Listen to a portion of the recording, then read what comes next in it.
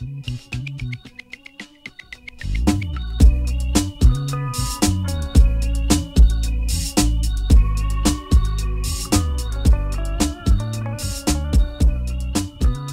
to Scouting the Culture, a weekly podcast series about the Carolina Panthers and their approach to the 2021 NFL Draft. We are a proud part of the Ride Network, and please don't forget to rate, review, and subscribe if you enjoy what we have to say. I'm your host, JJ Hardy, and you can find me at Panthers Culture on Twitter, and joining me, as he will be every week, is Vincent Richardson, managing editor at the Ride Report. What's up, Vincent? Hey, how are you? Doing well, man, doing well. Another week of the off-season down, and not very much happened this week when you think about how much happened last week with the Panthers, with the releases and everything. But one constant of the Panthers offseason has been the news about Deshaun Watson. Mm-hmm. There was a lot of chatter about the Deshaun Watson situation in Houston. So anytime that there's chatter about Deshaun Watson, there's talks of him potentially becoming a Carolina Panther. Before we get into our prospects this week, I just want to get your take on what you think about, the constant news and the trade scenarios around Deshaun Watson and potentially becoming a Carolina Panther. Yeah, so I think I think it's fairly clear he wants to be out of Houston. I think there's kind of there seems to be sort of some conflict in terms of whether that's sort of likely or not. I think Houston really doesn't want to trade him. Like I don't think it's just posturing and them kind of trying to push up offers. I think they genuinely would ideally not like to trade him. But there comes a point where it just becomes untenable and they kind of have to start considering their options. I do think that it's probably not going to it probably isn't something that's going to happen before free agency, I'd imagine. Like I can't imagine they're going to be in a rush to trade him. They're going to try and get what the absolute most they possibly can for him. So I can't imagine this is something that's going to escalate suddenly in the next week or so. But I definitely think the Panthers should be interested. Like, I think a player of that caliber is someone who you should definitely, if they become available, like, the whole Scott Fitterer thing about, being in on every deal. This is a deal you want to be in on. Like, even if you're not the team that he goes to, you need, the Panthers should make an offer.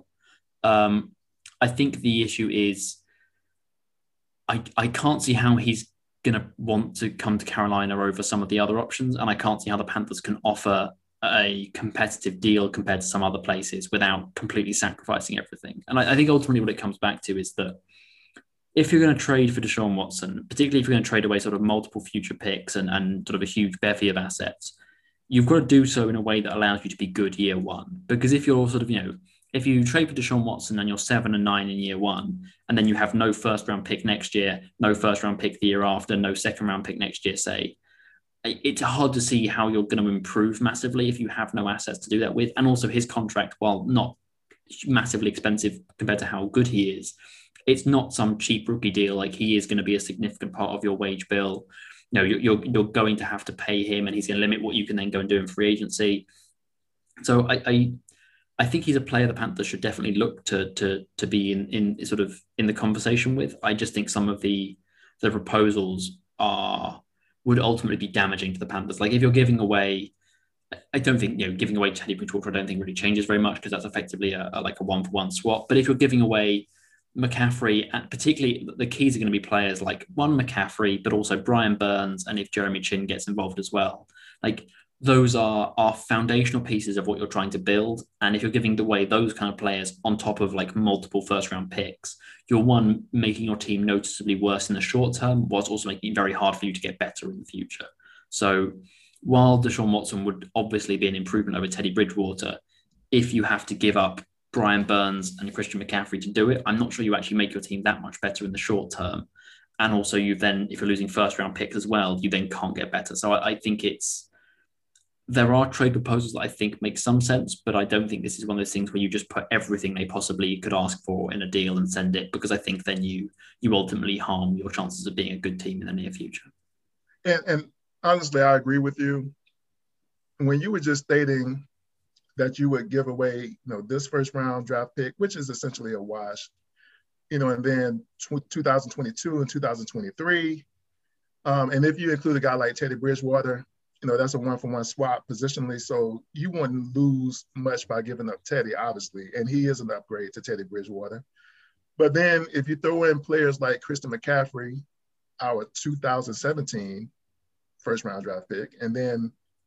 a guy like Brian Burns, who was our 2019 first round draft pick. Not only are you giving up 3 first round draft picks, with potential, but you're giving up 2 former ones, who are, as you said, foundational pieces. And crucially, Burns is still got 3 years under contract of rookie deal. Right. So it's like Brian Burns should be worth probably 2 first round picks. Like if you tried to trade Burns, you'd want multiple first round picks for him. Right. If you're including him in any trade for Deshaun Watson and then multiple first round picks, you're looking at selling, it's going to be very hard to replace Brian Burns. If you're having to replace Brian Burns without first round picks, it's going to be next to impossible. It feels like it would be very easy to create a situation where Deshaun Watson in Carolina is basically just Deshaun Watson in Houston with different coaching staff. Because again, the issue with Houston is they have no assets. They can't get better. There's no draft picks to replace. They have issues they need to address, and they have no draft picks to do it with. And you'd get to a point where if you trade for him in Carolina, you're going to still have loads of issues. They're not going to fix the offensive line this season. You're going to have an issue at tight end. You don't have much depth at receiver. Defense would then be a complete, rebuild. And you then have no assets to really do it with. And you then end up in a situation where you're fine, but you're looking at like 2023 when you then maybe get a first round draft pick again. And it's like, that's when you're maybe starting to like push to contend. And it's like, that's not what you want. You don't want to trade the farm for a quarterback that allows you to compete in 2 or 3 years' time, kind of thing. Like you have to have a package that allows you to compete right now, because otherwise unless it doesn't involve any future first round picks, unless you somehow manage to find a way to trade for him without giving up multiple first round picks, you have to be good now. And that's what I said. I said that when the trade scenario was first proposed. I love Deshaun Watson. I follow a lot of Clemson football. And being a South Carolinian, when they beat Alabama in that championship in 2017, I was just elated, and he was a hero. And I would love for him to be a Carolina Panther. But what I don't want is for us to become the Carolina Texans. And I said that, when it was proposed that he could become a Panther, but, when they started talking about all that it would take to get him, I was like, we'll find ourselves in the same position as the Texans was, with what they did to try to win now with him. And I don't want that for Carolina. I don't want to get Deshaun Watson in here and now we have like this great quarterback, but we still struggle to get over the top. Yeah, we could win 2 or 3 more games than we won this past year. Could win 4 more games, but I don't see any scenario where we become serious Super Bowl contenders with the way that the roster is currently constructed, and taking away potential first-round draft picks in the future that will help us get a lot better. And especially if you include 2 of the foundational pieces, or even 1 of the foundational pieces that we currently have in place.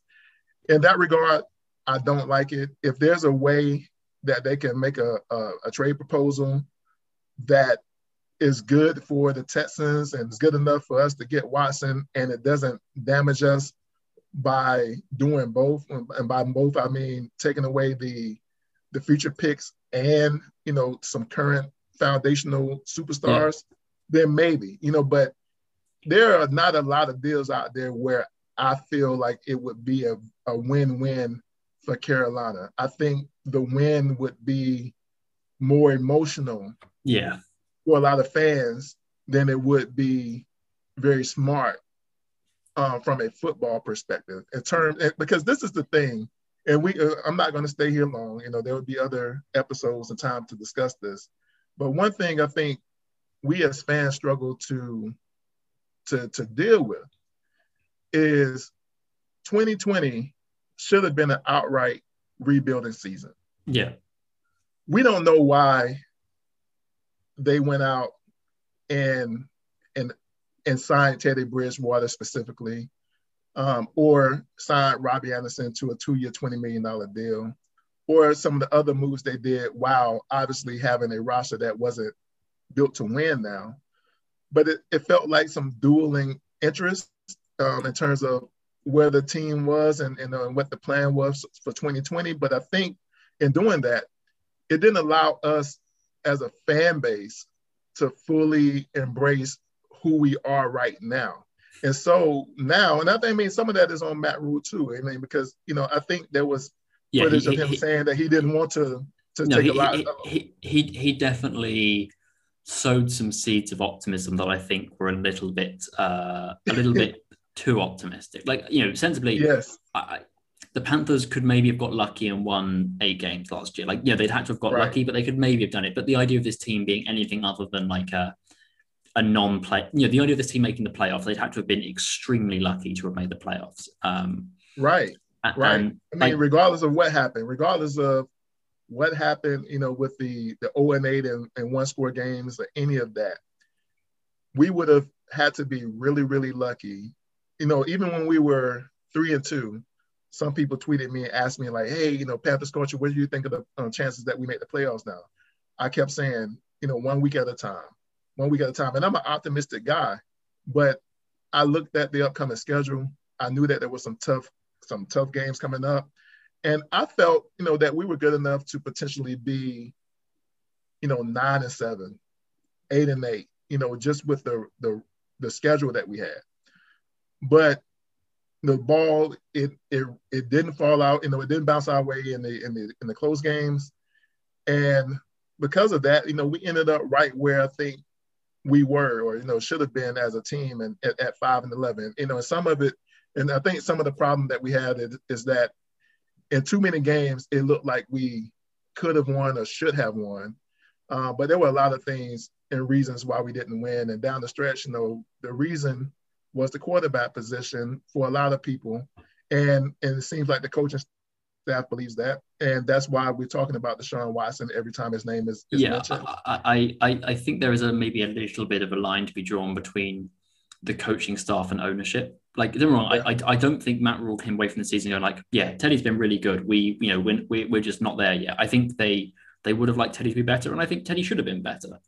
But yeah. I think the sort of like Teddy is not good enough, we need to get a replacement right now, that's more something you seem to get from Tepper and not from Rule. Like, I think Rule would like an upgrade. I don't think Rule is kind of, you know, desperately banging on Scott Fitterer's door saying you need to get me a new QB. I think that's more coming from upstairs, shall we say. Like, that this team has a lot of things it needs to fix. Like, you know, the offensive line is going to be retooled this offseason. The wide receiver core is, you know, offensive weapon wise, the only notable weapons that are definitely coming back are like more Robbie Anderson and McCaffrey at this point. Like, you know, that's not enough. You know, there's no depth at receiver. There isn't really that much impact at tight end. Like, you know, they need to add more offensive weapons. Defensively, there's still a lot of things they need to work on. Like, this is not a team that's, you know, I think this is really where you come to like trade scenarios is that when you talk about trading for a player like Watson, some of it is about what teams are willing to give up. But generally bidding wars are not won by the team with the most assets. They're won by the team that's willing to give up the most assets. Right. And generally, at least if you're doing it well, that means the team that is going to benefit the most by adding that player and has the most assets to give up. And I cannot see how there is a world in which Miami are not able to offer more than the Panthers, both because Miami has more to offer in terms of assets, particularly in terms of draft picks, but also because Miami are that much closer to being a contending team. And actually, if Miami, the improvement they get from, you know, unless they really believe that Tua is the guy and that he's going to make this big step year 2 and that kind of stuff, like adding Deshaun Watson takes Miami from 10-6 this year to maybe like 12-4 or 13-3. And that's a really big step. That's a step from like borderline playoff to legitimate contender. Whereas if Deshaun Watson improves the Panthers by 3 or 4 games, that's from 5-11 to 9-7. To a wild card. Yeah, maybe getting a wild card spot. And it's like that's you know, what you'll give up to go from fringe playoff to contender Miami should be willing to give up more than Carolina, even if they have the same assets. And because they have more assets, like unless Miami just trust Tua and don't want to really make a move, I cannot see a way in which the Panthers are able to offer more than Miami without them overpaying. Like the only way they can outbid Miami is by bidding too much, basically, because Miami in this situation, Miami have more money and have more need of the thing they're bidding for. So it's you're right. You know, the crazy part is I believe what you said is true. I think the news and the buzz about Deshaun Watson in Carolina, it starts with Dave Tepper. And given Tepper's aggression, I know that he would definitely be willing to offer a lot. And what Panthers fans, what all of us, the organization, team, the players on the team, what they should be hoping for is that Miami isn't interested. Because if Miami is interested, then it's going to force the Panthers, if Dave Tepper is driving that train, to have to offer something that's so ridiculous and goofy to where it's going to ultimately hurt us more than help us long term. But, that's enough about Deshaun, and the quarterback position. I'm sure we're not going to talk about either. I'm sure we're not going to talk about either ever again this offseason. This will be the last we ever mention either Deshaun Watson or quarterbacks. I won't tell that fib, but for this week and the purpose of this episode, we need to focus on the guys that the quarterback position passes to the most, and that's the wide receiver position. So this episode is squarely on the wide receiver candidates in the 2021 NFL draft. But before we get into the prospects themselves, let's talk about who we currently have on the roster and where they are contract-wise, and who will be here, in 2021, and who may not be here in 2022, and in some cases who appear to be here in 2021 but could get traded or whatever. So, right now on the roster, we have DJ Moore and Robbie Anderson, and we just re-signed Brandon Zylstra and Keith Kirkwood to deals, and we potentially have a very good prospect coming back in year 2 after basically being redshirted, and Omar Bayless. But then we have some question marks in terms of what happens with Curtis Samuel. And then beyond that, and which is Robbie Anderson's situation. He's on the team this year, but what about next year? His contract was for 2 years. This is the second of those 2 years. And so given Curtis Samuel's uncertain future in Carolina, Robbie Anderson only has 1 year left on this contract, and we are going into year 4 of what we presume to be a 5-year contract with DJ. Where do we stand at the wide receiver position? I mean, I can't imagine the Panthers won't exercise that 5th-year option. Like that would be completely bizarre. That would be one of those things that just makes no sense. That should be completely assumed. I think Curtis Samuel probably doesn't re-sign unless he really just doesn't get the contract he's looking for elsewhere.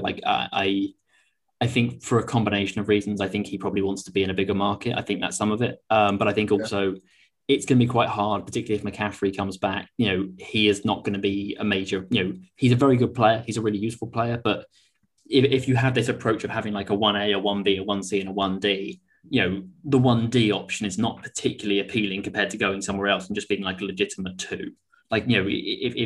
If he goes to somewhere else and he's, if he goes to Green Bay or to Jacksonville and he's suddenly like, he is the guy or one of the guys, that's just, that has an appeal in of itself. And also just cap wise, it's going to be quite hard for them to find the money to pay him. I think he probably walks. And again, unless the market for him is just much, much lower than we expect. There's been some talk of him getting sort of, something like on the lines of like 4-year, 50 million or something like that. I mean, I'd be a little surprised if he gets that much. I'd have thought it'd be more. Crazy. I thought it'd be more on the lines of like 4 years, 35, 4 years, 40. I think for the Panthers, if he starts getting to like 4 years, 30, that's when you start being like, okay, we can legitimately make this. I think you could justify offering that kind of contract. But if you've got 2,000-yard receivers and you're probably going to have a potential third one in McCaffrey coming back, it's very hard to go like, okay, we're going to pay $12.5 million a year to our 4th receiving option kind of thing. So I think he probably walks, though obviously he'd be a good player to have back. It's just money is not infinite. I think in Moore and Anderson, they have an interesting duo. I think Anderson, obviously there is the bit of him potentially walking after the year. I think it'll depend on the money and what he does this year. If he has another sort of 1,200-yard season, for example, they either commit to him and he's a major part of what they do going forward, or he gets City Buggers money somewhere else. So I think in the short term they need depth. I mean, because sensibly you've got Moore and Anderson, which is fine, and I like Omar Bayless. I think Brandon Zylstra's fine. I think Keith Kirkwood could be an okay receiver, but there's really not much proven depth there. Right. I think of the players, apart from Moore and Anderson, I think their leading receiver in career receiving yards is Kirkwood, and he has less than 250 or something. There are really no proven options outside of those two. And while you don't need a whole roster of superstars, you need we saw it when they played the Bears this year when Samuel and McCaffrey were out, and they basically just doubled DJ, they doubled Robbie Anderson, and just dared teams to beat them one-on-one, and they couldn't. Seth Roberts, Keith Kirkwood, Pharoh Cooper. You need players who you can throw the ball to as third and fourth options. Maybe Omar Bayless is one of those. Keith Kirkwood we haven't really seen. Maybe he's that. But they really need to add some depth. Maybe that happens in free agency. But if you're gonna because you can't keep paying everybody, they do need to draft players. Even if it's late, they need to add some cheap depth that can come in and contribute here and there. So yeah. I would be a little surprised, unless they went after someone in a big way in free agency. If they bring back Samuel, then maybe it's different. But I'd be a little surprised if they just completely ignored a receiver in the draft, just because otherwise you have so little depth. Well, it's something that I've always heard, especially in modern NFL roster building, is that your wide receiver group is only as good as your third receiver.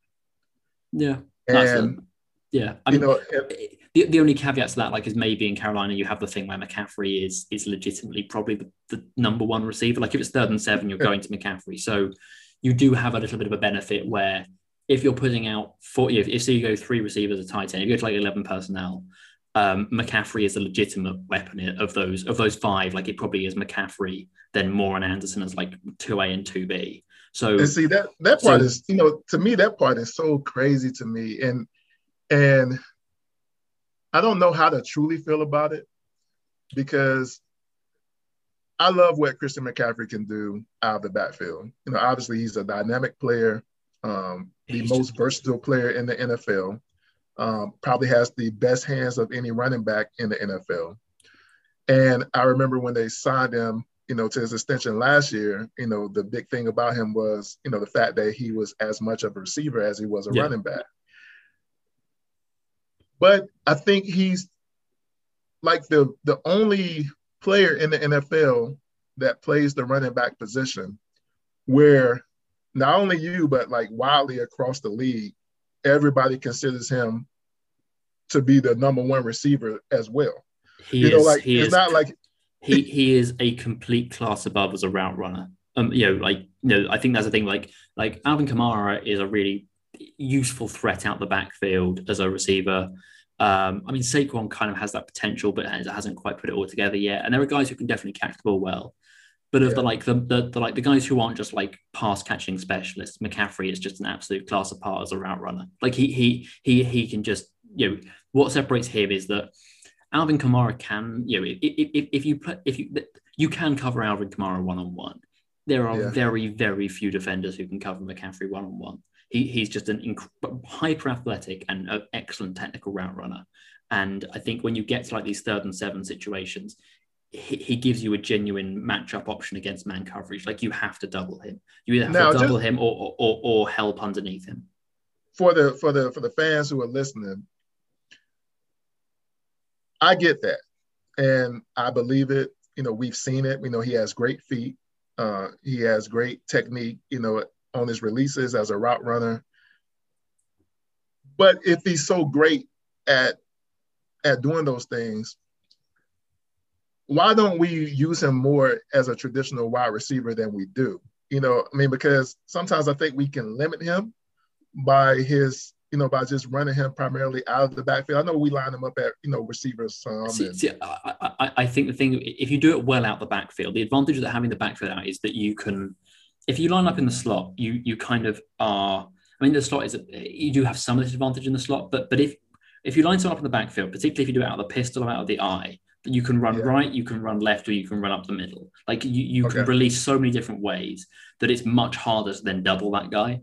Like unless you're just going to like two-man him, unless you're just going to bracket him at the head of the route. Like if someone's in the slot, you can help over the top of them, you can help inside of them, you can help in those kind of ways. Whereas if they start in the backfield, it's very hard to know where they're actually going to end up running their route to. And so you can, particularly against the blitz, it's really useful to have that kind of option where it's very hard for teams to target to take away that quick option. So I think there is a real value to having a high quality route runner out the backfield. That doesn't mean he shouldn't play some time in the slot as well, but there is a real value to him running routes out the backfield as well. So you're saying it's harder to defend him if he starts out in the backfield because as a defense, you don't know which way he's going. Yeah. The caveat to that is it takes him longer to get vertical. So if yes. So what I mean, it depends how you do it. So like generally, if you want a really, really quick hitting route for a running back, you just want them to flash to the flat because it's basically just either someone runs with them or sometimes with McCaffrey he just outruns the guy to the marker, so you get an advantage there. But if you say you have like an option route, if it's an effectively equivalent of like a 3-yard option or a 5-yard option, because he's starting 5 yards in the backfield, he has to run vertical for 10 yards. But with his quickness, it's not that much of an issue. Like particularly on like as a general, there are some downsides, but it's fairly limited. I would say that he should definitely be running a lot of routes out of the backfield. And whatever it is, and however they decide to use him, just based on what you just described, man, it makes 2020 feels so unfair to everybody involved, with the Carolinas, with Carolina's season, him being missing for 13 games. It just didn't seem fair to judge anybody, because what you just said, if he's truly our number one receiver, right? Yeah. And and that argument, that case is easily made by, what you just described. He has all the ability. He has really, really great hands.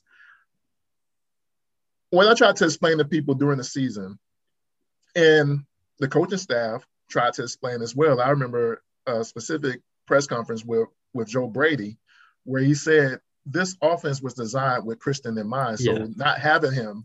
I would say the caveat to that is that they barely threw in the ball in the first 2 games. Yeah. So that's true.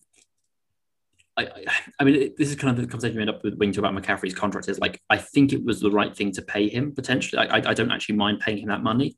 But if you're paying him that money, you need to throw him the ball a lot. Like you have to be throwing him the ball like at least 5, probably 10 times a game. Like he can't be just like, we throw him a couple of screens and a couple of checkdowns. Like, no, he has to be an active and proactive part of your receiving game. And I do agree in the with first that. couple of weeks, they did not show the ability to. They did not use him well as a receiver. They misused him in the first 2 weeks. I would say this for consistency's sake. I didn't agree with making him the highest paid running back in the NFL, not because he doesn't deserve it, right? I believe that he earned the right to become the top paid running back in the NFL. The only thing I didn't agree with when it came to giving Christian McCaffrey the contract when they gave it to him was because when I looked across at our roster, because, you got to think about this. This was like, the second week of free agency last year when they extended him. It was right after deciding to move on from Cam and signing Teddy. But it came at a time where I felt like the roster was still overall really, really bad. And it almost, to me, it was like one of those, just like with signing Teddy, when with committing to the running back with 2 years remaining on his 5-year deal, with doing that so early, I get why they did it. I get why they did it for optics, all of that stuff. And his talent, like I said, it justifies it. But for the team and where they were, that's the only part I didn't agree with. So I'm only saying that because I get the opportunity to be on the record and saying that, I think I am not sure why they gave him an extension last offseason rather than this offseason. It probably is optics, but he had 2 more years left on his rookie deal. I'm not sure why you give him the contract then. Particularly given he's coming off a 1,000 yard season where he's going to, his value is at the absolute maximum then. So I'm a little confused why they paid him then. It's like buying a stock Yeah. At his all-time high. Yeah. Like you don't necessarily want to do that. Like his stock was as high as it possibly could be. And I try to tell people, I said, Christian McCaffrey likely would never have another 1,000 yard season in his career. And it's not because he's not capable. I'm just saying that with his usage rate, as he gets older, and if somebody was to use him more prudently, the opportunity for him to catch over 100 balls, to rush for over 1,000 yards, you would think that if somebody was using him smartly, that he wouldn't get many more opportunities to duplicate that production. And that's not a bad thing because it doesn't take away from his ability. It just says that he's been surrounded by more talent, and that and the opportunities could be spread around in a way that's better for the total offense. And so I was like, so paying him right there was paying him while his stock was as high as it possibly could be in my mind. Yeah, no, I agree with that.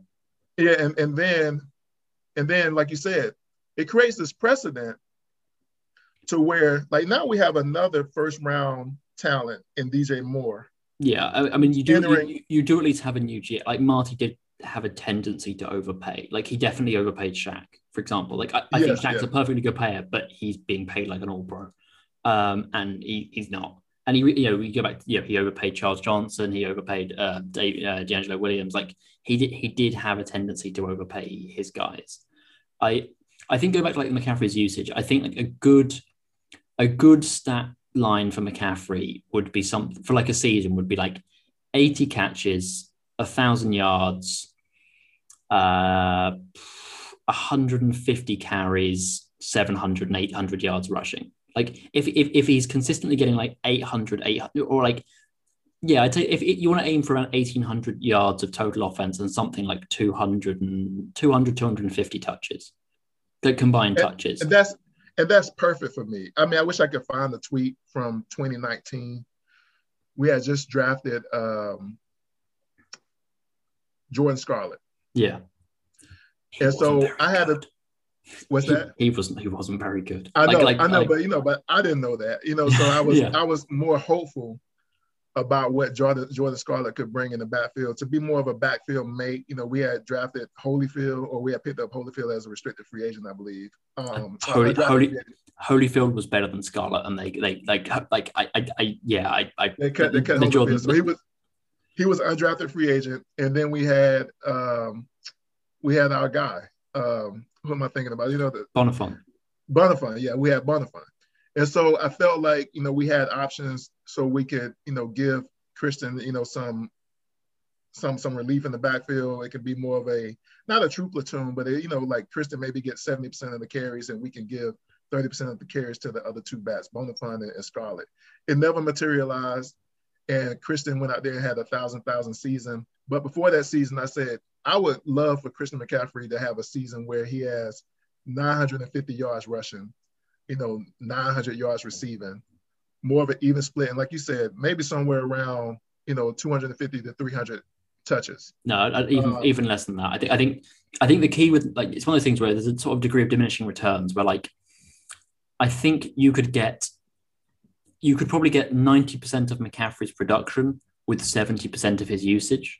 Like if you make it more efficient, you can cut down his usage by 30% and only cut his production by 10%. I think that's what you really need to do. He needs to get a higher proportion of his touches need to be receptions and not carries. Because ultimately, as good as he is as a running back, the difference in value between him getting 100 carries and Mike Davis or Reggie Bonifant getting 100 carries is relatively small. The difference between him getting 80 receptions and Mike Davis getting 80 receptions is enormous. It's humongous. So he should absolutely be the guy. He should be, anytime you are throwing the ball, there should be like a 90% chance McCaffrey's on the field. He needs to run the ball enough that you respect the running threat when he's on the field and that you can get those big chunk plays. But he should not be the guy who is just like, if he got 50% of the carries, that would be fine with me. If he also was catching 80, 90 passes at a high efficiency as well. Not screens, not like check downs, but heif he's actually getting out there and running routes, down the field, that for me is a much more palatable usage than the like, give him 250 carries. a season. And I agree with that. And one thing I will be on the record as saying is this: when Mike Davis came in last season, in week 3, and we won 3 in a row, and Mike Davis looked crazy good, I think I was over eager to want to say that Mike Davis could replace Christian McCaffrey, right? Yeah, but no, that he was definitely early can't. on. Yeah, that was early on. As the season wore on, and you could definitely see where the game plan required a running back, who had more ability, to catch the ball out of the backfield than just catching screen passes. Yeah. You could definitely see that there was a difference in the way that Christian McCaffrey ran certain routes, especially the routes that were across the middle. I can't think of the actual term for that route now, but, the route where they option out, then they cut in. Like a Texas route type thing. Yeah, the Texas route. That's it, the Texas route. I saw Mike Davis attempt that route twice, and it ended up horribly. Yeah, it's just not. It's not what he like. The Chicago game is a great example of why McCaffrey is so valuable, and it's not that Mike Davis can't be a useful piece, but yes, the Bears defense ultimately keyed in on exposing his limitations. They look to compact the box, and they look to force him to try and win as a route runner, and he couldn't. And yeah, so we should probably. It happened in Tampa. It happened in Tampa. It happened against the Vikings. People don't really realize that he ran the ball well, but they didn't respect his route running ability. But yeah, we should probably talk about receivers. Yes. Yeah, let's get back to wide receivers. I mean, because that's such a deep conversation regarding how 2020 went, and I think it wasn't fair. It's fair to football because football is next man up, but it's not fair for the context of how the offense played, especially, in the red zone. Now, we were pretty good between the 20s, but when it came down to it, on critical downs, McCaffrey made a huge difference in the red zone. It's a huge difference because what you just said is key.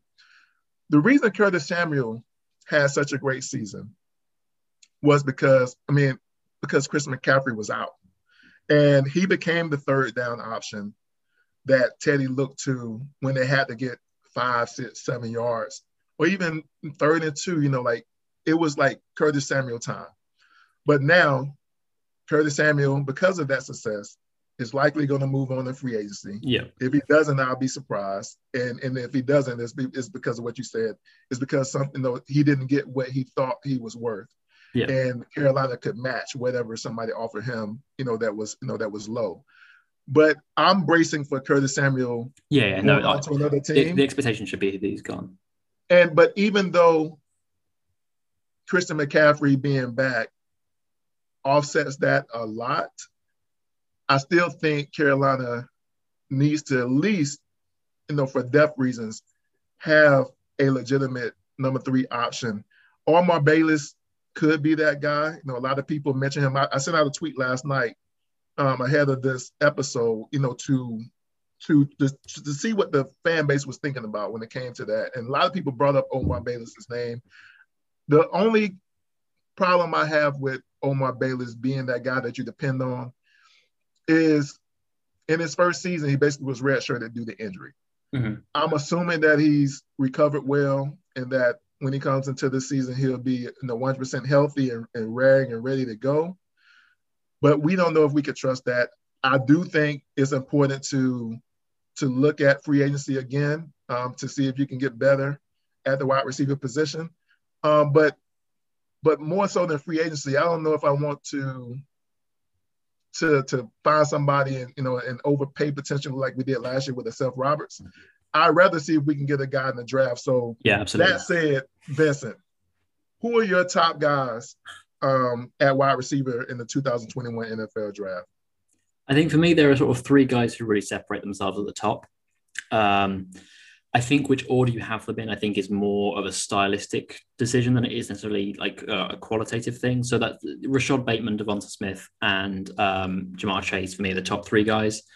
Yeah. I think Chase is the one who makes the least sense for the Panthers. I think he's a very good player. I think he is also quite similar stylistically to DJ Moore in that he's a guy he's going to produce in chunk plays. He's not going to be the guy that has 7 or 8, 9, 10 receptions a game. He's the guy that's going to produce 4 or 5 receptions a game, but they're going to be for like 15, 16, 17, 18, 19, 20 yards. He's a real threat down the field. He creates really well at the catch point. He's really dynamic after the catch. He does show some really nice things as a route runner down the field, but he's not the guy who's just open all the time on 5 or 7 yard routes. Like, he's not that technical underneath possession type receiver. He's more of a downfield target who's going to create splash plays. And that's very valuable, but it's not really what the Panthers need.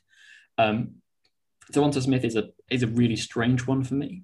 In that he is a really nice technical route runner. He's really quick, but also is much, he's got very long legs, and when he sort of gets it, when he gets spooled up, he's got really great vertical speed, but he's much more intricate in his underneath routes than you'd imagine of a guy that sort of, lanky would be, really.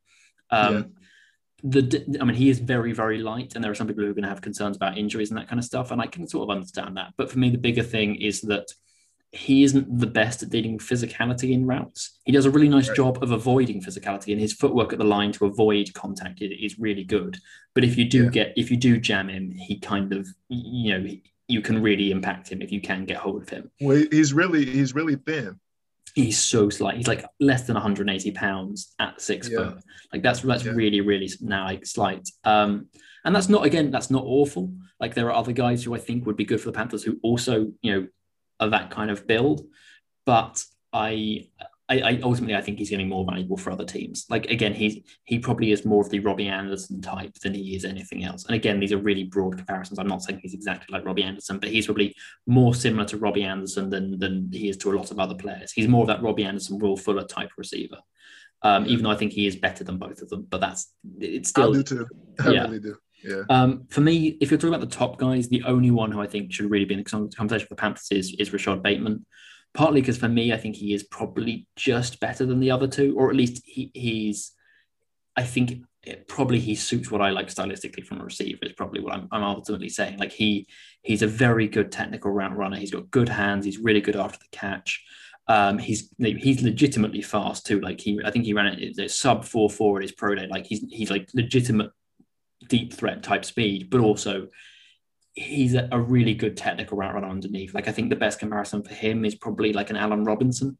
And I think it's crazy you say that. Crazy you say that. That's who I thought of when I watched him. And like, oh no, and don't get me wrong, Allen Robinson was a fantastic prospect too, and like that, like he's a slightly faster Allen Robinson if anything, and I think that is both an incredibly valuable thing for an offense, but also a very good stylistic fit with what the Panthers are lacking. Like, they do not have that player who is going to get off press and get open 5 to 7 yards. That short to intermediate technical route runner is not really what they have right now. And I think it would be very hard for the Panthers to justify taking him. I think he probably only really makes sense if you trade down into like the 20s, which is probably where he's going to get drafted. Maybe late teens, early 20s. But unless they do that, it's going to be quite hard to. He's not going to be there at 39, and you can't really justify taking him at 8 if you're the Panthers. I don't think. Well, and I was watching Bateman. He didn't play in 2020. I think he did a little bit. I think Minnesota only played because of Big Ten. I think he played in 2020, but Minnesota really didn't play many games because of the Big Ten. Didn't play many games. I didn't see much on him in 2020, but from what I did see. The first person who came to mind was Allen Robinson. The way that he approached his routes, at the line of scrimmage, and they used him a lot in the intermediate. And I really thought he worked well across the middle. The one thing that I wanted for the Panthers in almost every season before this season, but particularly going forward, I want a guy that they can trust, especially if they move on from Curtis Samuel. Mm-hmm. We say that, Christian McCaffrey is the number one receiving option, especially on third downs. But in the event, Christian McCaffrey gets injured for a game or two going forward, I don't anticipate that, but let's say he does, I would rather have a guy as a third receiver because we run a lot of 3 receiver sets. I want a guy who's a legitimate threat and who can get open across the middle, and you can trust them across the middle. I think our 2 guys that we have now who we know would be on the roster, at least think would be on the roster in 2021, and DJ Moore and Robbie Anderson, I believe they're really good at what they do. But I want a guy who can work the middle of the field a little bit better than I think any one of them are naturally great at. And so Yeah. out of those three, I think he is the best guy to do that. And so I think if we ended up with a Rashad Bateman, um, somehow, some way, I would be elated. And I want fans to think about this as well.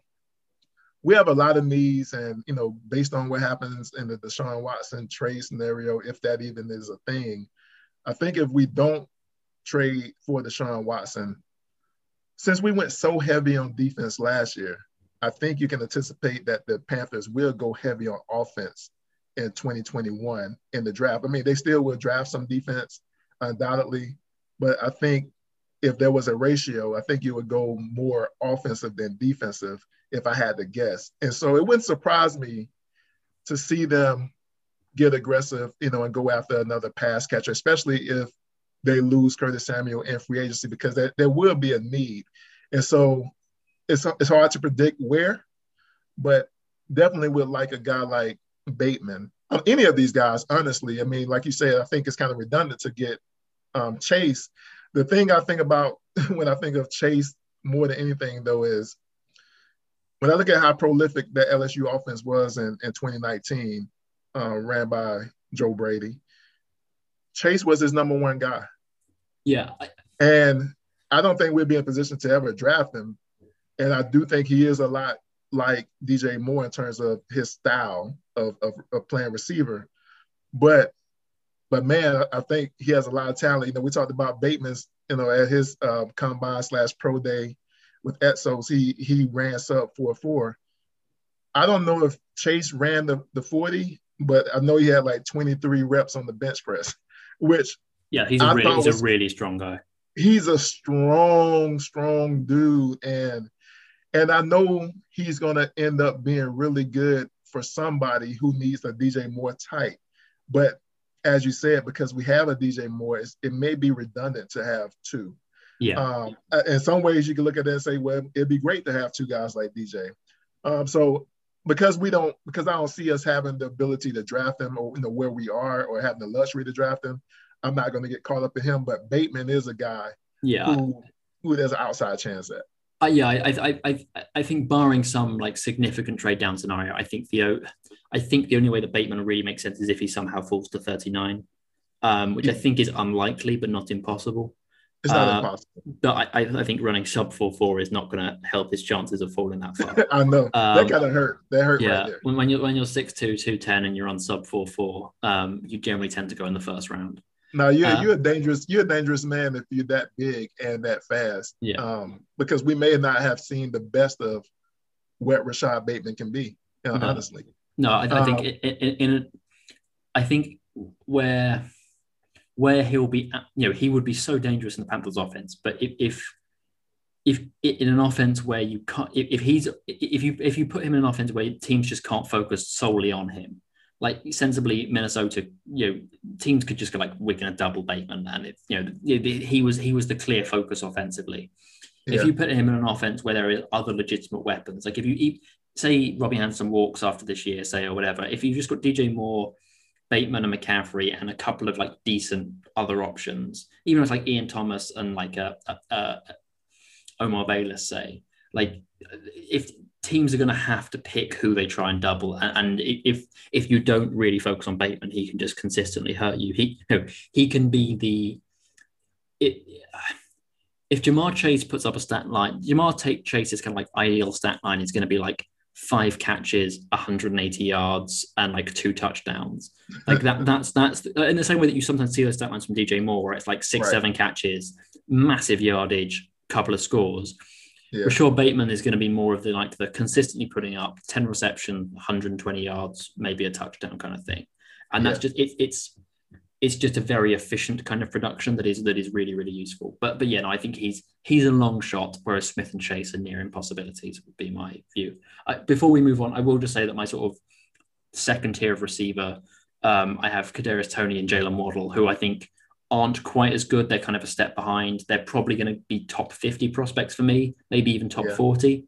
But I don't think either of them make particular sense to the Panthers, and they're not they're a step below those top three for me. So those are sort of the second tier guys, but then they're not really people I think the Panthers should be looking at or who would make much sense, if that makes sense. Well, I'm glad you mentioned them because I was going to ask you about them, specifically Waddle, because when you study across all the draft experts around Twitter and on the internet, Jalen Waddle comes up in the top 3 a lot. Yeah, and I think it's because of his his speed and his ability to make big plays. Yep. He's 5'10", I believe. About that. Yeah, so like I see him as being probably a more natural receiver than Curtis, but he's the same type of frame and has that big playability. Yeah, and I think he may go first round. I know you say he was top 40 for you. Top 40, top 50, that kind of range. Yeah, top 40, top 50. It wouldn't surprise me if he's picked in the first round, just because there's a lot of hype. If he's healthy and he, and when they have their pro day, or whatever type setup they have for him, to showcase himself, I think if he proves that ankle, I think it was his ankle, is healthy, and he runs sub 4.4, then there's a chance that he would get picked up. But like you said, I don't know if he's what I'm looking for the Panthers. I think he might even run sub 4.3. Like he is really, really fast. And like he is a good receiver. I think at the moment he is a little bit limited in scope in what he can do. Like, don't get me wrong, I think he's a very good receiver. He might even be a top 30 prospect for me. Like he is definitely going to have first round conversation. I don't think a team would be wrong for taking him in the first round. I just think that at the moment, he offers you a legitimate deep threat with a real value after the catch. And if you get him in space, he can be really valuable. Right. But everything else is kind of things that you're projecting. There are flashes of route running, but he needs to prove he can be that more consistent route runner, sort of at intermediate levels. He does arm catch a little bit at times. Like there are a few drops that are a bit frustrating. Not anything awful, but just like there's enough hesitancy that whereas I think Chase, Bateman, and Smith should all go and be number 1 receivers right away. I think Waddle at the moment projects as a really good number 2 who could maybe become a number 1. Same with Tony. Does Waddle remind you of Nelson Aguilar a little bit? Not really. I think he's more physical than Aguilar. Okay. I think he's better than Aguilar. I think he's better than Aguilar. I wasn't the biggest Aguilar fan. I mean, some people were high on Aguilar coming out. He's a fine prospect. I just, I think he got taken just above Allen Robinson, didn't he? I think so. I remember him being taken above, someone. I have to go back and look at it. Yeah. But that's Tony is an interesting guy as well. I remember watching him during the season. I saw a lot of Florida play, and he looked really good. He looked like, I want to say Percy Harvin, but he because he wasn't that good, so I hate I said that actually. but Tony was he was special. He was special for the Florida offense. I don't know how great his route running is, but he always seemed to be open. He's very quick twitched. I learned in studying up on him that he played quarterback in high school, and was one of the top quarterbacks in Alabama. And the reason I bring that up is because when you have these wide receivers who are really gifted like Tony is, and they have an understanding of what the quarterbacks want them to do, they kind of always are in the right spot. And I don't know if Tony becomes really good at the NFL level, but I do see that he has some special, traits in terms of getting separation. But then he has some flaws too. How much have you studied Tony, and what can you tell me about him in case he's a guy that we surprisingly pick up later on? I don't think he makes it to Carolina. I think he's really quick. Not necessarily fast, but he's really quick. He's explosive off the line. Yes. He shows some really lovely flashes as a route runner. He's got good hands. He's good after the catch. I think the reason why he's not in the very top tier for me is I'm not sure he's not the most physical guy as a route runner. I think he'll be much when he looks the most dangerous is when he's playing from the slot. And that's not necessarily a criticism. I just think stylistically, he's going to be someone who is way more dangerous out of the slot as a route runner than Yeah. he is as like an outside guy. I'm also not sure, although he is definitely not slow, I'm not sure he's got like elite burner top end speed. Okay. I think he could prove me wrong on that. It's not saying I'm definitely set on, but I think he's someone who's going to be most dangerous in that sort of intermediate range out of the slot. I can't really think of an easy comparison for him, I must say. But I think he's a very good player. Like for me, he's number 4, so I got to have him slightly ahead of Waddle. I think he's a very good player. Okay, well, maybe like Brandon Ayuk, who was drafted last year. Maybe. I think Ayuk is probably more of a vertical route runner. Okay. I think, same with like Jalen Reagor. I think both of those guys are more of kind of like vertical guys. Maybe, who's the other guy who went to the South Carolina guy who went to the 49ers? Debo. Yeah, maybe Debo Samuel is probably a better comp. Not as big as Debo, though, I don't think. No, he's slighter than Debo. He's not quite. I think Debo has more potential to play outside. I think Tony is probably even more slot suited than Debo was. But I think he's a similar kind of route runner where he's not necessarily going to like burn you deep and sort of explode down the field and sort of like posts and corners and that kind of stuff. But on sort of option routes, sort of intermediate options and sort of crosses and those kind of things, I think that's where he's going to be really dangerous. When he works really well at the head of the route, working laterally, sort of stopping his feet, getting the defensive back to stop their feet and creating leverage at the head of the route. That's where he's really dangerous. And that's what I saw. I saw a lot of the one-on-one drills, down at the Senior Bowl. And so you can see it on film during the season, but like in the one-on-one drills, seeing him actually execute, at the top of the route and get separation, that's when these coaches and scouts, that's when they fall in love with these guys. Oh, yeah. That's where Shanahan fell in love with Debo Samuel, and so that's why I think he's going to get picked, for somebody who's looking for guys that values that separation a lot. I don't know if he fits in Carolina, like you said, but it wouldn't surprise me if they went after a guy like that and kind of shocked everybody. I think he probably gets drafted somewhere around where the Panthers pick in the second round, at least based on projection. And I think while he's a very good player, I think for the Panthers, there are probably going to be more valuable players there at that point. I think he would be I think he could play the Curtis Samuel role very well. I think he could, like the role Samuel played last year, I think he could do that really, really well. I'm just not sure you spend a second round pick on that given your other needs. I can agree with that because that's where a lot of people, when I was watching the game live, while I was tweeting, and you could see, energy around the Panthers fan base saying that Tony could be like a Curtis Samuel in this offense. He absolutely could. But like you said, I think that only happens in a scenario where we are actually a lot better in other areas and we have the luxury to pick a guy like that. And right now, it just comes down to that. We don't have the luxury to pick a guy like that. So, so those, we just talked about maybe the top 5 receivers that you have. And so who are the guys that you think may be overrated a little bit? Yeah, I mean, there's a few guys. I think really the main one who's get sort of a lot of like early round love I don't really get is Terrace Marshall, the LSU receiver. I don't know how. I mean, he had a very, very productive early 2020 season. Obviously, he's coming, after Justin Jefferson and Jamar Chase were very effective last year, so he had a sort of a bigger role naturally. I don't think he's a bad player. Like, it's not the thing where you watch him and think he just can't do this or can't do that. But I really don't see what his standout trait is going to be at the NFL level.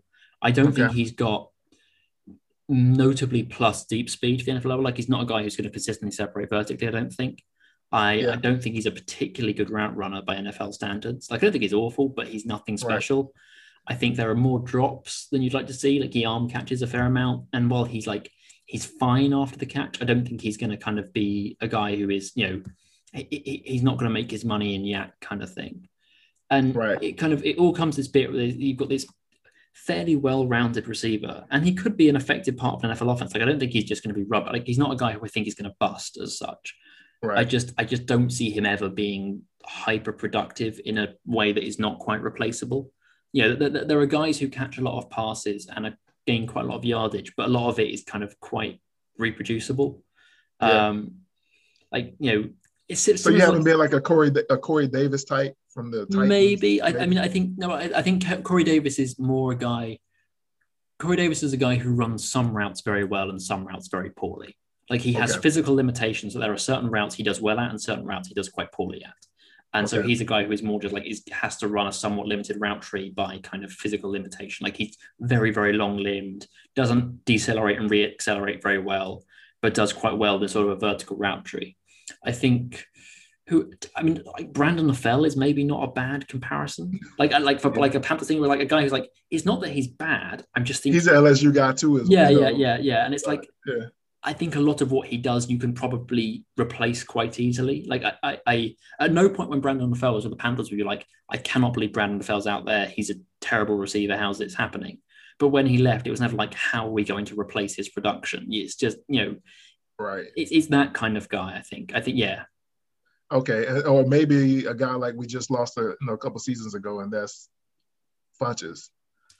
Yeah, I think Funchess is slightly different stylistically. Like Funchess, Right. Funchess, yeah, maybe. I think Funchess's drops made him quite hard to really to miss to push, because I think he did some really nice things. Like I think there were some really good flashes of him as a route runner, but they were just he was not so good at that to make up the fact that like he dropped the ball a fair amount. Whereas like for me, the best receiver prospect I've ever seen is Amari Cooper, and although he drops the ball more than you'd like, he is just so good as a route runner that it doesn't matter. Right. Like he creates so many high value catching opportunities that the fact that he drops some of them, ultimately I can live with.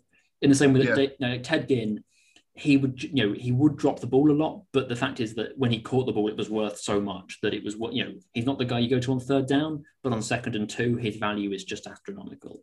And the upside was always there. Amari Cooper is just the most ridiculous route runner, and always has been. And then he's able to compensate for it. Whereas if you're a guy who drops the ball a bit and you don't have that kind, if you drop the ball and it's not a high value opportunity, it's always hard. Yeah, I mean, and I get that. Amari Cooper, people don't realize how important he is, to the Dallas offense and to what Dak has become, in that offense and being seen as a top 5 type passer, when he was, especially starting out in 2020, the way that he started that season.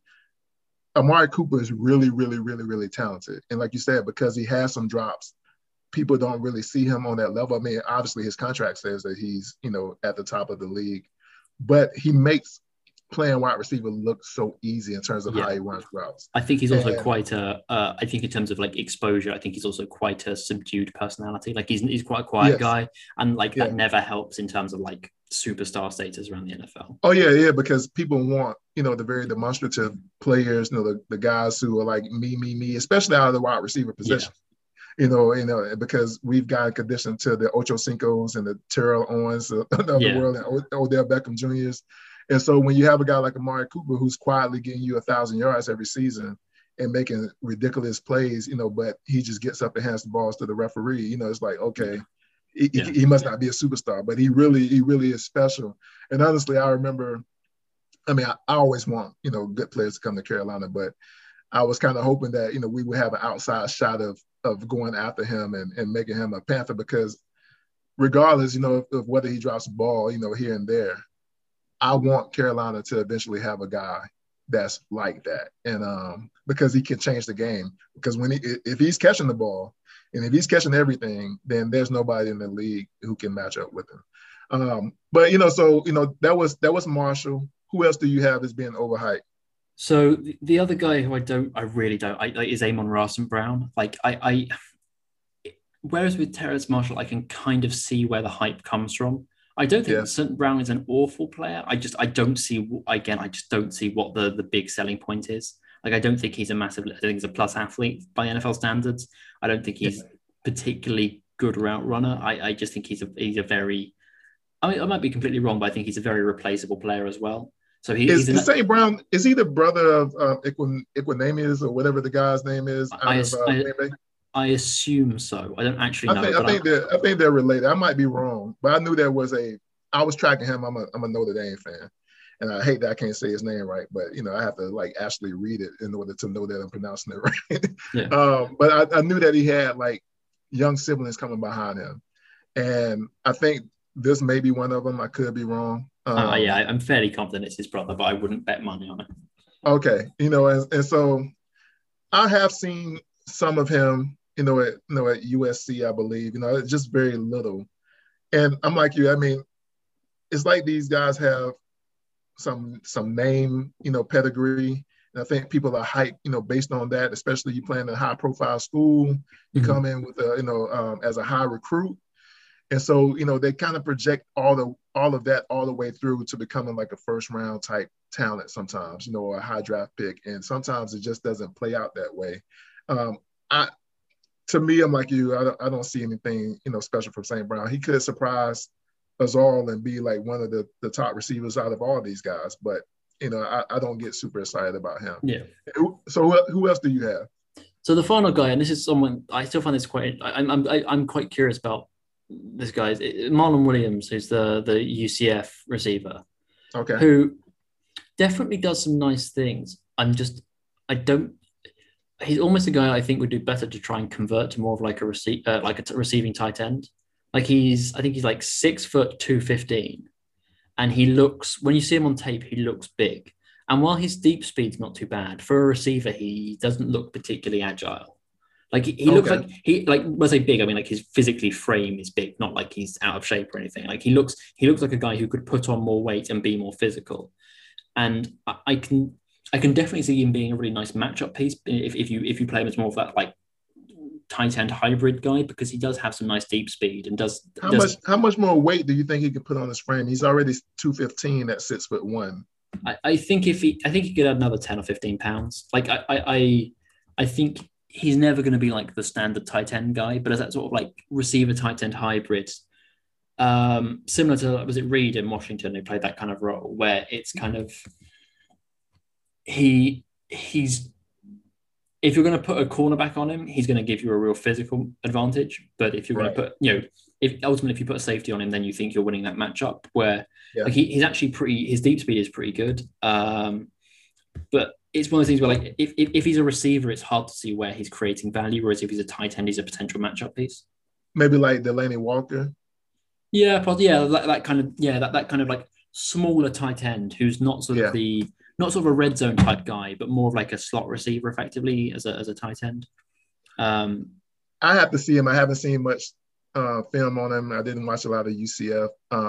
But I mean, I have to go. I'm gonna go back and see if I can see some footage of him after this, because I'm all for guys like that. I mean, I don't care so much about, being, a certain height, weight, or whatever, as long as you can win at whatever position you're in. So, I mean, I can respect the fact that you can see him outside of the way that he's being pegged, right now, if that helps him become more successful at the next level. Yeah, I have to go and see it. I struggle to see how he's going to win against NFL cornerbacks.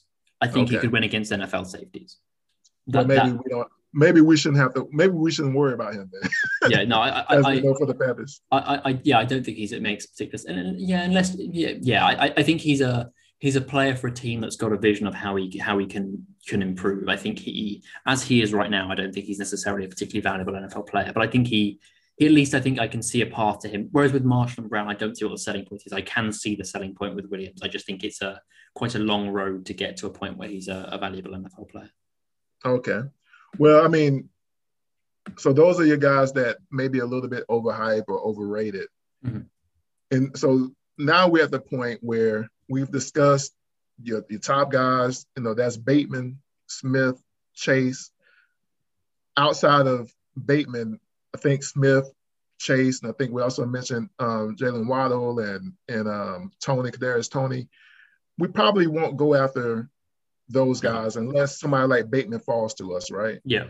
But unless Bateman falls to us, who are our realistic targets based on where we would be drafting at, probably after the second round? So I would say third round at best, is where we can look to maybe get a receiver. So who are the guys in that range that we should be focused on, in 2021?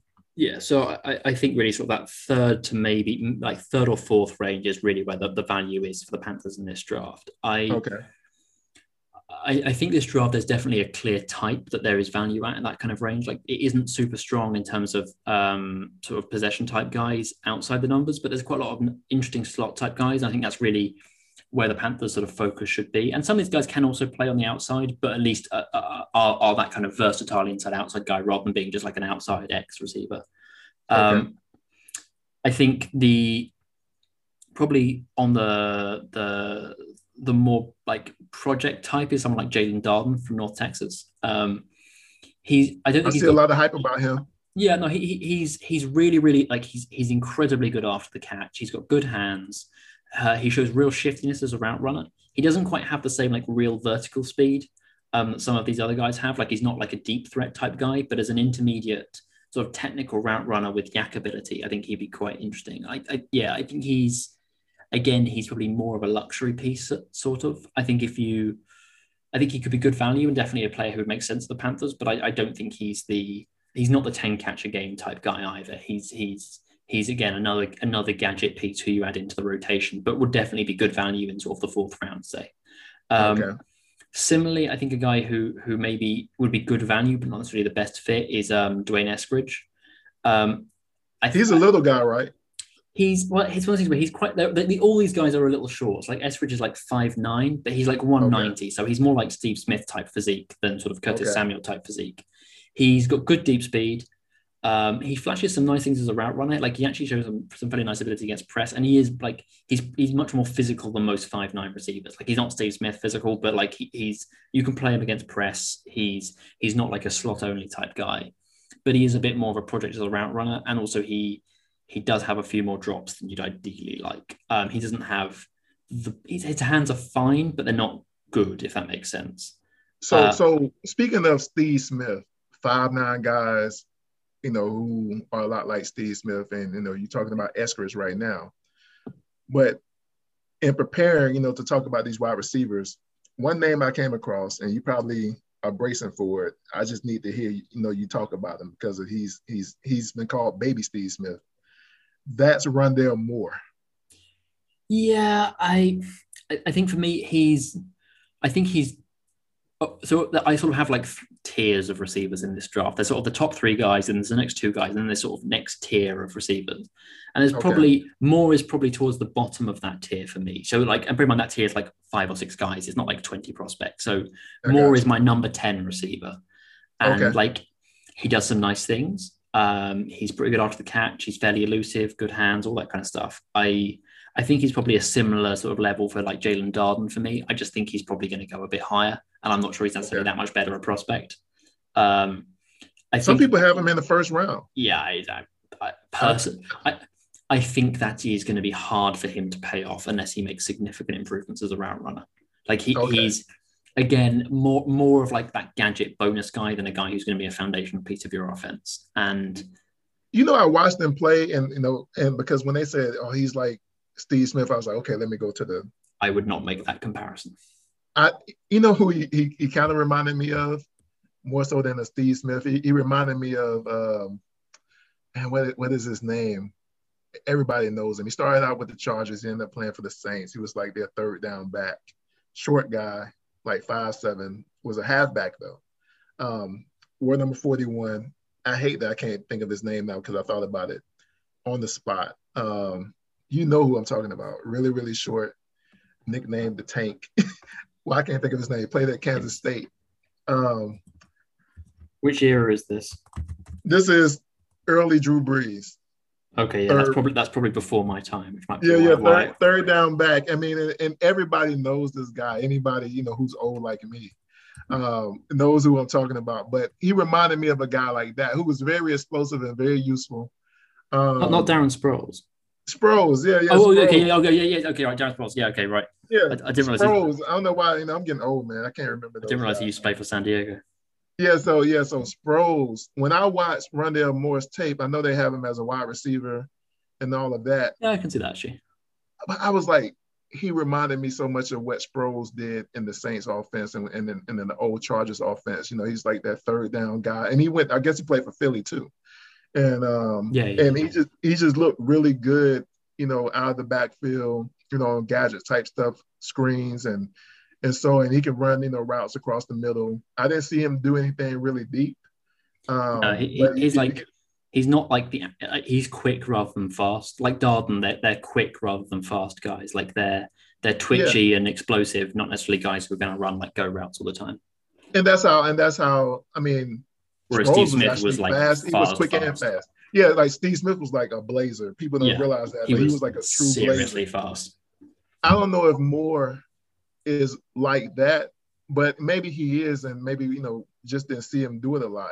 But I, I saw him more as a I saw him more as a receiving back than a true receiver. But I may be wrong. no, I think he's certainly like a gadget type guy. I know I keep saying Yeah, that, but guys who create some splash plays aren't like more of like luxury type pieces for good offenses rather than being like foundational receivers. Like, don't get me wrong, I think he's he's my number 10 receiver. I think he's at least in the same sort of tier as like Darden and Eskridge and that kind of stuff. I just yeah, I think he's probably going to get drafted higher than that. And I don't think he's like he's not the top of that tier for me, and therefore it's hard to see how. I certainly wouldn't take him. I think there are going to be better people on the board in the third round, for example. I think the top two guys in that tier above like S. So I was sort of doing it from like bottom to top, but the top two guys in sort of the guys I think the Panthers should consider are Anthony Schwartz from Auburn, a and blazer. he is just he would be more of like a Robbie Anderson replacement. He's not quite the same. He's not as Yeah, good at the catch point and that kind of stuff, but he's just seriously fast just fast. Yeah. and has good hands and so shows some flashes as a route runner. Like he's more of that pure vertical speed type guy. Okay. But the guy who I think would probably be the best fit is Amari Rogers. Um, That's going to be refreshing for a lot of Clemson fans to hear because all of them are very high on Amari Rogers. And I mean, and if you watch Clemson play, he always made plays and he showed well in the Senior Bowl too. So, just tell us a little bit more about Amari. I think he's actually a really good route runner. I mean, he didn't wrong. So he didn't play that much press and he didn't play that much outside. He didn't run like the complete route tree. Like Clemson don't tend to run the full route tree as receivers. Yeah. But what he did run, he ran well. He's really quick. He's pretty good vertical as well. Like he can offer a legitimate vertical threat as well. He's really, Yeah. really good after the catch. He's got good hands. He's actually like a really good blocker, actually, as well. Like I know it's not like the main thing you look for in receivers, but like he's a legitimately good blocker. Right. I like quite often when you see like ETN sort of breaking loose or like screens at Clemson, like Amari Rogers was really, really good blocker technically. Right. But he's just like a really complete receiver. Like I don't think he isn't like a super technical route runner at the route head. Like he isn't in that very top tier of route runners, but he's a good route runner. He's got good hands. He's good after the catch. He's not. He doesn't offer the same upside as a guy like Jalen Waddle, but there's really not that much of a gap between like him and Jalen Waddle for me. Okay. Wow. That's it because he's not in the same neighborhood speed wise as. No, but he is fast. Like, I wouldn't be surprised if he run. I reckon he probably runs like 4.45, something like that would be my guess. That would be fast for him. Yeah, I reckon he runs sub 4.5. Yeah. Certainly, like I'd be surprised if he ran notably slower than 4.5, for example. Okay. I think he's got better hands than Waddle. I think he Wow. might. Well, yeah, Waddle's hands aren't his selling point, to be fair, but I think he's probably a more consistently good route runner on underneath routes than Waddle is. What he Okay. doesn't have is like the top end, like his best case scenario is not as good as Waddle's, but Gotcha. his worst case scenario is probably better than Waddle's worst case scenario. What's his physical metrics? I mean, how He's like, tall is he? I think it's 5'10", 210. Okay. So he probably is tall enough to spend like playing outside is not about height. It's about how well you can deal with the physicality more than anything. Yeah. And that's why Steve Smith was such an outlier, is because although he was 5'9", he was a really physically strong guy who could dominate at the catch point and also could really handle himself against press. Like Jamar Chase is only 6 foot. Jamar Chase is definitely going to play outside. Like Yes. it's about how well you deal with the physicality more than it is just how tall you are. And there are guys who are taller receivers who don't deal with that physicality well. Like I personally think Robbie Anderson is a much more dangerous player out of the slot, and he's like 6'3". Like, and it's interesting you say that because a lot of people need to hear that. I mean, we focused on draft prospects at this point, but we do have two really good receivers that we can pretty much bank on being on the team in 2021. But the way that they see them is that they see Robbie Anderson being more of a traditional outside guy because of his length. and DJ being more of a slot guy because he's a little shorter. But both are really outside guys. But between the two, I mean, even for myself, I would have envisioned DJ being more of a threat in the slot. But what you said is that Robbie Anderson is probably better fit for the slot. Yeah, I mean, tell us why. So Robbie's actually really good at the catch point, and he uses his length well at the catch point. So he's not somebody who can't, like, it's not like he can't play outside, but right. He's not the most physical guy. He doesn't handle, like, a bit like Devonta Smith again. He uses his footwork really well to avoid physicality, but when people actually get their arms on him, he's not actually that good at dealing with it. And he can definitely get pressed out of the game at times if he isn't able to get a clean release off the line. He can definitely get pressed out of plays. And generally, it's harder to press in the slot. Like it's just much harder to press people effectively from the slot. Partly because generally that means you can step off the line. Generally, if you're playing the slot quite often, that's when teams use the receivers to sort of play a step off the line. So there's just space for you to work your magic. But also because you can go both ways, you haven't got the boundaries to be pressed into. It's just much harder to press those guys. Whereas DJ, although he's not the tallest guy, is really physical. He handles the physicality well. He works really well to work through that contact. And even if he doesn't get a clean release, he can work. The number of times you see him work through contact down the field and make the catch is a lot. And Robbie can do that bit very well. But I think he would benefit more from being able to get a clean release. Like the times when he looked really dangerous last year was when he was like working off coverage, and you could use his speed to force the guy into a back pedal, step inside, and he was really good at slants, but slants from off coverage, and it's those kind of things. But a lot of his catches, he led the team in receptions, correct? Yeah, I'm fairly sure he did. Yeah, and we dogged the wide receiver down in New Orleans for being the slant king, Michael Thomas, but I envision in this offense, before we saw them even play, because we know it's loosely based on the Saints offense, the passing scheme. I originally had DJ Moore running more of those slant routes than Robbie, but they used Robbie in that role more than DJ. And he was really good at it, running the slant because of what you said. I think defenders really respected his speed. And when he planted his foot and drove into the slant route, he was open, by at least 2 or 3 yards a lot. Yeah, I think crucially though, he was way better at doing it against off coverage than press coverage. And that makes and if you play him in a slot, you can still run those slants. You just tend to get it against off coverage. Yeah. And I think that's where he can be much more valuable. It's when he can use that. Because if guys can jam him at the line, they don't have to respect your speed in the same way. Yeah, they neutralize him. Yeah, they can counter it with physicality. Whereas if you're in the slot, because you can run out and you can run to for example, just a really simple combination, you could run a slant, you can run a drag route, or you could run like an out, or you can run an out and up. And just using that, because they can't press you, they then got to respect your speed laterally, and then you can use that to create leverage to run vertical. And that's what he did at times. That's where he was really valuable. And so I think I think it would be not. We talked about Omar Bayless a little bit earlier. Omar Bayless is a guy who looks to be much better on the outside than the slot, for example. Like he deals with that physicality really well.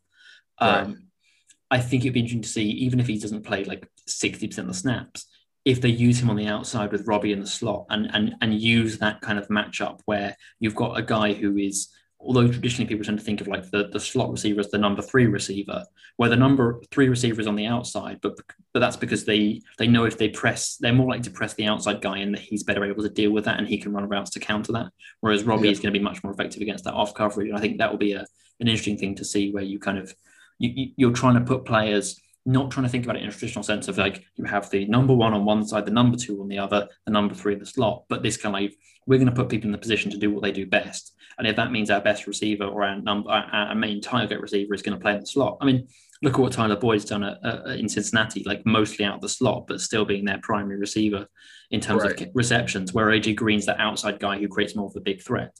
Or at least, I mean, it's kind of fallen apart in recent years, but like that was kind of the pattern where AJ Green was the outside guy and Tyler Boyd was the slot guy.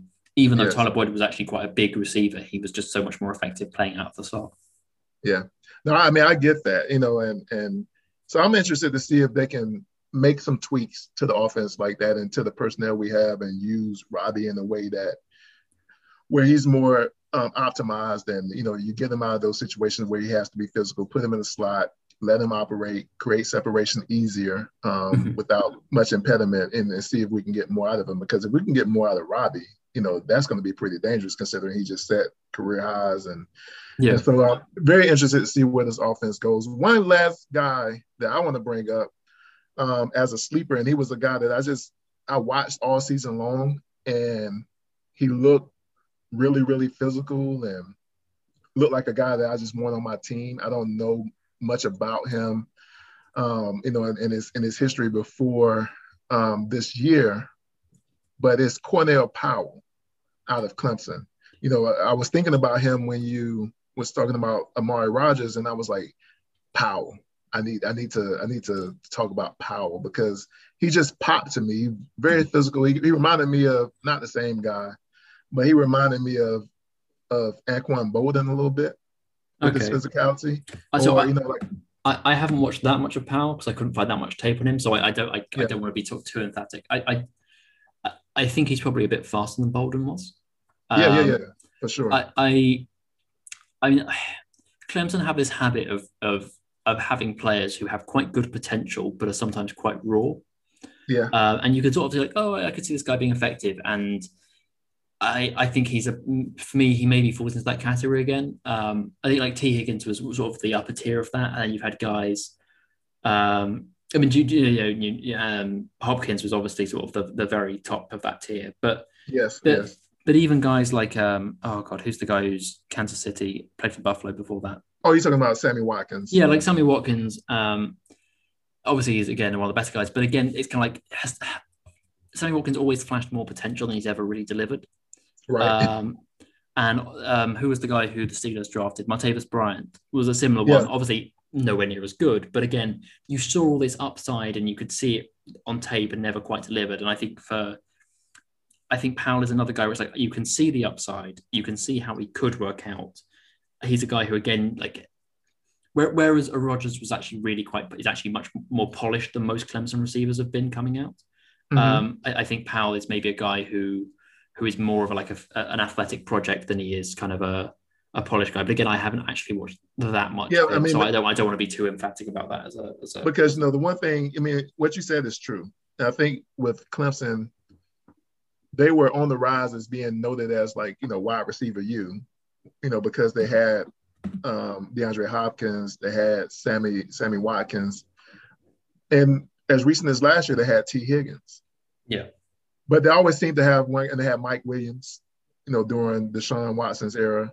Yeah. It was a big receiver. And so they've had these number one guys every year. And I think this year was probably like the first year in a while where they didn't have like a prolific type guy. Like T. Higgins was that last year. And they had, I think his name was Justin Ross. So Powell kind of got washed out of the top two, for his duration at Clemson until this year, where I felt like it was him and Rodgers as the 1 and 2. Yeah. And I wonder, like what you said, I wonder if he's just going to be a guy who really doesn't get much opportunity or, doesn't really have the talent to take off at the next level. I think he has I think he has the talent. I think he has the talent. It's more, does he have the... I think he's a guy that a team will have to look at and go like, we can coach this guy and we can take the talent he has and develop it. I think this is just my personal opinion. I think Clemson has relied a lot on having very talented players. I'm not sure Clemson has done a great job of player development historically. And that may be true. And it's hard to say because I think the results have been mixed at the NFL level. But when they've been good, they've been really good. But really, I say that, but really it's been DeAndre Hopkins who's been really good. And everybody else has been okay. Levels of fine. Different shades of fine. T. Higgins could turn out to be really good. And he was one of, for me, he's one of the better receivers that Clemson's produced recently. But I remember going back and watching Martavis Bryant. It was like he basically ran 3 routes in college. And it's like, that was effective. Like he was a useful player for Clemson, but how how you can project a guy who ran 3 routes to yeah, it's Clemson are very good at using players to benefit them rather than using players to benefit the player. Well, let me ask you that. I mean, based on that, what you just gave us, and the fact that he ran like a simplified route tree, and most of the guys at Clemson do. Yeah, I would point out that almost no college receivers run like the full route tree. So like the idea that they run a smaller route tree is just like fairly commonplace in college, but it's about how much smaller. I mean, like don't get me wrong, like a lot of the like spread type guys, like if you go to like UCF or like there are guys who you watch, it's like you run 4 routes and they are, you run a slant, you run a go, you run like a 5-yard stop, and maybe you run like a post. And it's like, that's just all you do. There are a lot of college offenses that just run like the same stuff over and over and over and over again. Yeah. No, I mean, it's very interesting, man. I see him and he looks so raw, and he looks like a guy, that if he is coached up at the next level could be a star, potentially.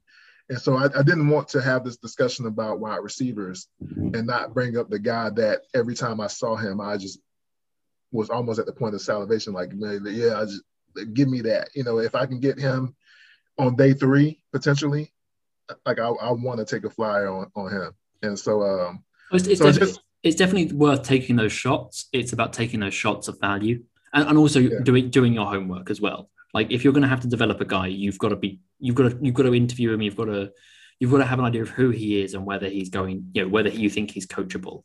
Whereas ultimately players who are more technically rounded, even if they're not very coachable, as long as they line up in the right place and do the right thing, if they've got good enough technique already, you don't actually have to improve them that much. Whereas if a guy is a project, then their coachability becomes even more important. Okay, then one last guy. I hate doing this to you. No, but I gotta get clarification on this guy too. The Dyami Brown. Yeah. From North Carolina. Mm-hmm. Yeah, I think he's quite good. Okay. For me, he's sort of in that 4th tier. So not the sort of like Amari Rogers, Anthony Schwartz tier, but sort of the tier below that. So sort of a bit below Rondale Moore, but sort of in Tyler Vaughns, Cade Johnson, Tamorrion Telly, Tutu Atwell, that kind of tier. Okay. Where I think he flashes what he can become, but you'd like to see him take his route running to another level. And again, like North Carolina is a great example of an offense where they ask their guys to do like the same thing over and over and over and over again. That sort of almost Big 12 offense type style where it's not anything that different. It's very subtle variations on similar things. Yeah. And he flashes a lot of potential as a route runner, but you just want to see it more consistent and over a more varied route tree.